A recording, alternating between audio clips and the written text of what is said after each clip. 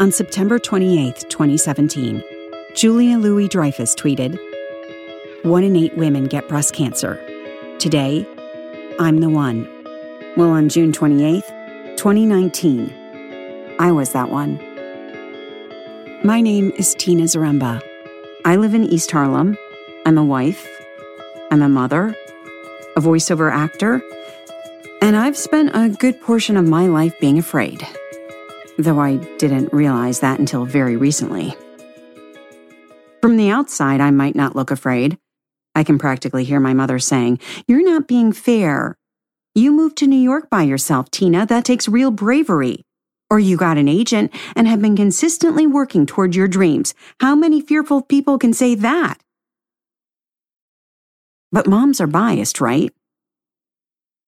They're supposed to see the good in everything you do and point it out to you. So even if it doesn't look like it, and even if my mom would argue against me, I can say for certain that I've been afraid most of my life. Afraid. Much of this podcast will be about exploring my fears, connecting them to fears we all have in common, and hopefully helping us both through the process. But before we dig into all that, I suspect you'd like to know more about the events that led me to launching Chemo Stories in the first place. All right, to understand how I got here, we have to rewind a few months. It was a cold February day in New York, and since my primary care doc had decided to expand her practice to include an OBGYN, I made an appointment. And just in the nick of time, because my old OBGYN stopped taking my insurance, and it had been a year since I was last seen for anything related to lady anatomy. I was greeted by my new OBGYN, Dr. Hertz, who did the routine checkup and quickly found a lump in my right breast. "Feel here," she told me, guiding my hand to a spot. "Yep, that's a lump." At the time, I wasn't super worried since I had lumps in the past. I even had a clip put in my left breast to monitor a benign lump a few years ago. But Dr. Hertz, she wanted to be thorough. So I went to get it checked out. Mammogram, sonogram, the works. Once it was all done, they told me that said lump was just a cyst, and that it could be drained if it got uncomfortable. Well, sure enough, the cysts got bigger and got uncomfortable. And let me tell you, I had every intention of getting it drained. But it was the end of the school year for my son, and then it was the start of his summer camp, and blah, blah, blah, blah, blah. Excuse after excuse piled up.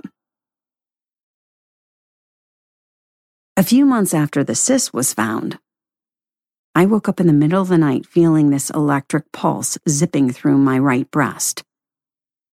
Unwilling to accept that this was significant, I put my hand on my breast, said a quick prayer, and fell back asleep. But soon after that little episode, I saw a slew of "Get your mammogram" signs plastered all over the subway on my morning commute. Then, as I dropped my son off at summer coding camp, I saw another sign, this time on the back of an old phone booth shouting, "Get your mammogram," right at me. I was literally seeing signs to do the thing I'd been avoiding. So I walked over to the radiologist's office, found out that they could squeeze me in just 2 days later, and set up an appointment. Fast forward to the day of, and I found myself being told, "There's no cyst, but I can't leave until I have a needle biopsy." What? I anxiously asked, "Is it cancer?" The radiologist couldn't confirm or deny, but said it was concerning to him and that I could not leave without a biopsy. I remember thinking, this can't be happening. This cannot be happening. This can't be happening, over and over again. I could feel a cold wash of terror and fear start at the top of my head and pour over me. The nurses and doctors all became these mechanical robots. They worked quickly and quietly, while I sobbed and sobbed. On some level, I must have understood the gravity of the situation, because I don't recall thinking or letting my brain function. All I remember is feeling, really feeling. I felt like my life was ending. I could see my 9-year-old son, Jack, and I felt terrified that I wasn't going to be there for the milestones of his life. I felt deep sadness at the thought of my husband being left to raise our son all alone. And I felt disoriented, confused, and panicky. I also clung to a weird kind of denial, thinking, this isn't possible. This isn't me. This has got to be a movie, not my real life. Please, God, don't let this be my life. Everything I felt was so intense. I wanted to jump out of my body. That horrible appointment was on a Friday. So, of course, my weekend was spent in full-on freak-out mode. Although I had intermittent moments of Xanax and Zen, we'd plans to go boating with family that weekend. Typically, I don't like sailing, since I'm an earth sign and not the strongest swimmer in the world.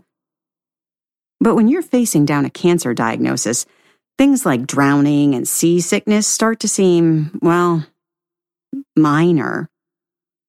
It's easier to let go of smaller worries when you're facing down your own mortality.